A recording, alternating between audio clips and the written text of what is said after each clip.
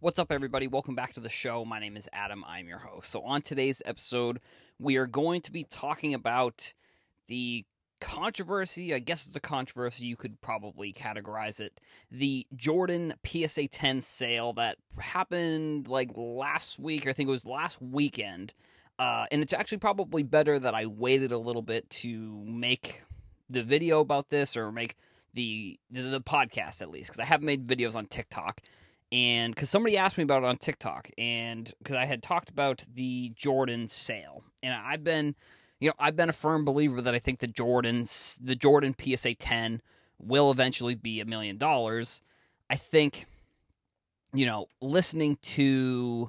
was listening to the House of Jordans Let Me Get That Potograph episode on Let Me Get That Potograph's Instagram. It was the content crossover, I think is what the name of the show is, and they were talking about the Jordan market isn't really based around that card, which I thought was super interesting. I mean, obviously Chris House of Jordans, he started the House of Jordans brand and card ladder and all that type of stuff, but like his original concept of his show and all of this type of stuff was talking about basically just specifically Jordan cards. Like he on the show, he had talked about how he originally was in like a group chat with a bunch of Jordan collectors, and one thing that they talked about on the show that was something that I guess I knew but hadn't really been something that I had thought about was that the Jordan market isn't really focused around that card. So that's one reason why, if anybody is getting into the hobby, obviously they're going into that card, but anybody who is an avid Jordan collector or someone who's been collecting Jordan cards for years,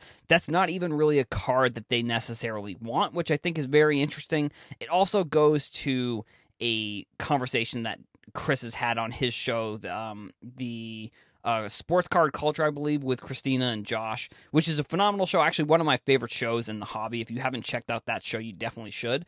But they were talking about how investors should have more of a collector's mindset, where the collector is sort of what, without collectors, you don't really have a investing market, because as investors come and go, the one group of people who are into cards that really are kind of staying around for long term are these collectors. So the collectors are kind of what should be driving the investment market. And so that could be a thing that is maybe affecting the Jordan card, at least right now, in my opinion.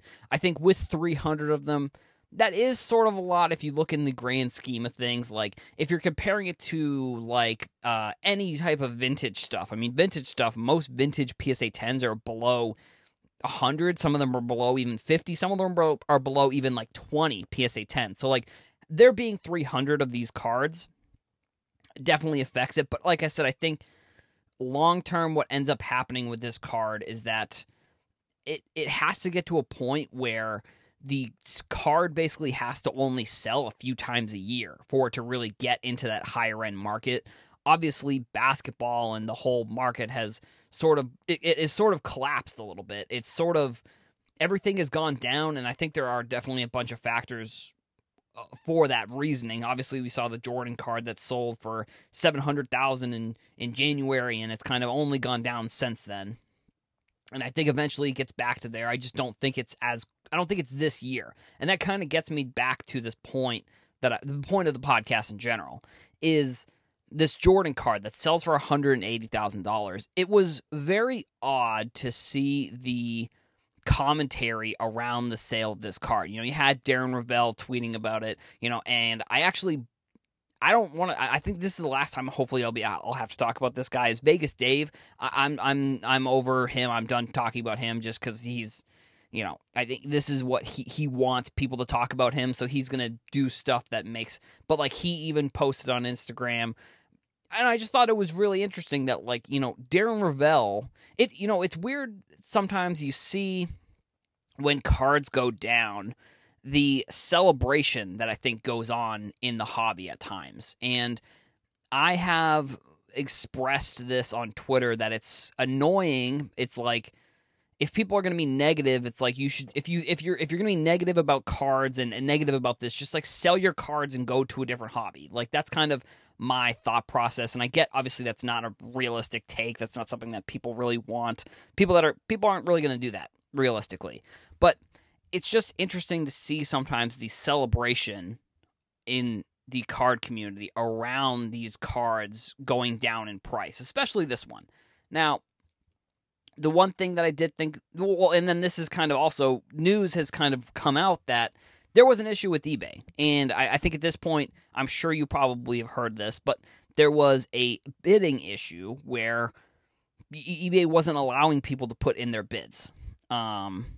eBay was glitching out. I guess, I had talked to somebody in one of my group chats from PWCC, and they were saying that the seller of this card apparently wanted to sell it because there was going to be two coming up in some sort of premier auction with PWCC. So they did the flash sale, and the flash sale essentially had so much traffic on it that eBay wasn't allowing people to put in their bids. And then somebody else I had talked to said that they were going to put in a $220,000 bid on the card. That didn't go through. So the auction was canceled. And another thing that kind of rubbed me the wrong way a little bit was, so Card Porn is an account. They do fine work. It's not really my cup of tea sometimes. Like they used to post a lot, and they still do. They posted a lot of viral hobby related videos, which I think is fine. There's tons of accounts that do that. They kind of grew their account by doing that, and then sort of shifted into a little bit of different, where they kind of are. They have some, and I also want to point out, it's not all of the content that I think is super negative. Like, they did point out the Babe Ruth thing. They had a whole thing that they put out that was really great, but they did have their posts about this card kind of rubbed me the wrong way, if I'm going to be completely honest, because they, for whatever reason, not for whatever reason, but they tried to tie in Slab Stocks into this flash sale conversation, as if Slab Stocks had anything to do with the flash sale not working. Now, Slab Stocks they've been doing some, I think, sponsored stuff with PWCC, which is great. They're running their business the way that they like. I don't necessarily love PWCC, so it's not something I would do. Obviously, I've never had the opportunity, so that's not even really an option for me. And but they're doing stuff with PWCC. That's great. And they had a video where they were talking about the flash auctions that PWCC they do.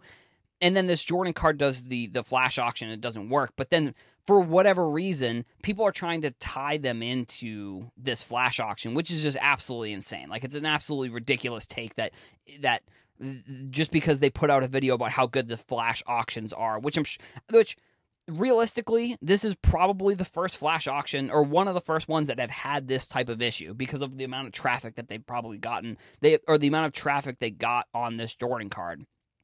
And, I just think it's at this point, and I'll kind of address this a little bit too. Like, I think at this point, if you can't recognize that Slab Stocks is trying to help the community, then I realistically just think that people are just jealous, because sure, they've had some issues in the past where they have slipped up and things kind of went sideways and they didn't go exactly how they planned. Like, they had some stuff where they put out some content and it affected the card price. But it's like, people are doing this all the time. Like, first of all, people, this is what they did with this one specific thing, with one specific player, is what literally people have their whole accounts and all of their content around. So it's like, just because it happened once, and I would say it probably happened more in this circumstance because of where we were at the time. Like, Slab Stocks at the time was still probably one of the biggest content creators in the space. So, like, sure, it did affect the price of the card probably more than it does now when somebody puts out their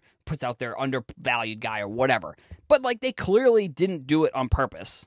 And then it's just ridiculous. And honestly, like, the amount of people in the comments, like, it's so wild to me sometimes, the amount of people in the comments who are they just comment hateful stuff, and in my opinion, for no reason.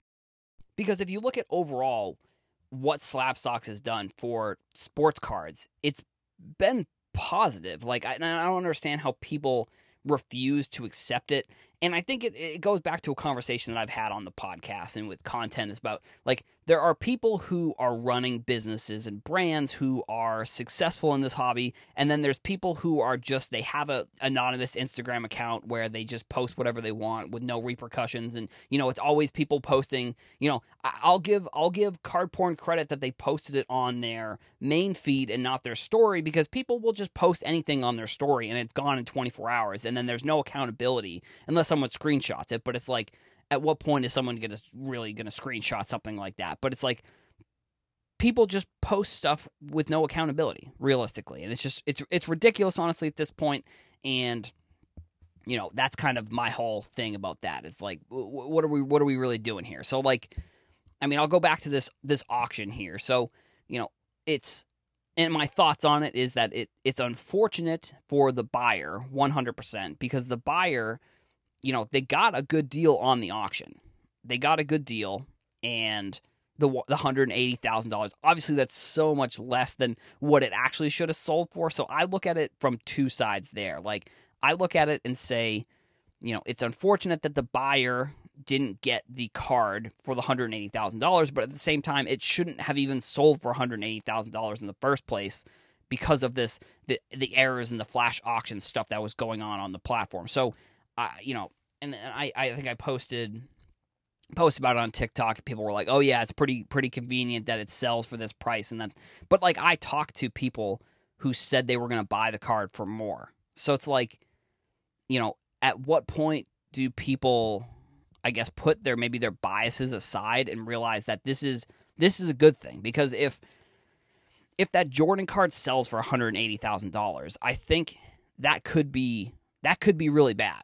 Like, that could be leading towards more things, more people panic selling. And realistically, I think that's kind of what's going on. Like, I think a lot of people are panic selling because they're seeing the prices go down. I think, I also just think that there's a lot of cards coming back from PSA. Like, I've been trying to calculate and put together some data from, like, Card Ladder sales of how many cards have actually sold since PSA essentially shut down their auctions. Because I think I've been saying that one of the main reasons that cards have gone down has been because people are preparing to put the cards up for auction.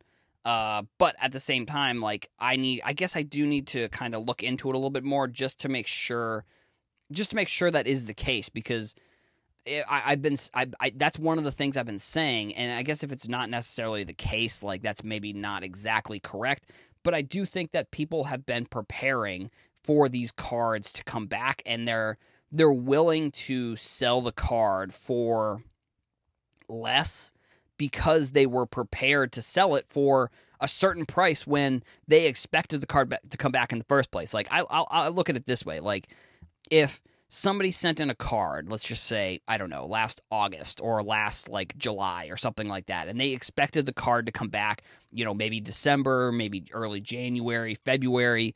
Actually, that timeline doesn't exactly make sense, but because at that point the cards were super expensive. But, like, I look at it and say, like, in that time frame, I guess, if they were willing to get the card back and they were planning on selling it and they knew the price that they wanted to get for the card once it came back and what they wanted to sell it for, I think they look at the pricing of the cards now and they say, well, this is sort of what I expected to sell the card for anyways, so I'm okay selling the card at, like, even if it's down 30, 40, 50% from the all-time high in February or January, February, they're okay selling the card at the prices that they are now. And if you have a bunch of people who are willing to sell at that price because that's just the price of what the card was at when they were expecting to get it back in the first place, that's going to lead to more people then selling their cards, and then people probably panic selling because they're seeing the prices go down. Now, I've been trying to figure out, and I'm not going to put more time into it on this podcast because I've been trying to figure it out exactly, like, what brings the basketball market back. Like, at what point do we see cards start to kind of increase again? I mean, I think it's going to just take a lot longer than maybe people are expecting. And I've talked about this where the hobby has changed and it's not exactly, it's not what it was in January, February. Like, there is so much that has changed. Like, no one expected PSA to shut down. Nobody expected NFTs to become as popular as they did. There's just a ton of factors, I think, that led to kind of where we're at now. Like, but if you look at some of the other markets, they've held pretty stable. So it's like, I think basketball at the time was just the most popular market. And I do think it's that people are preparing.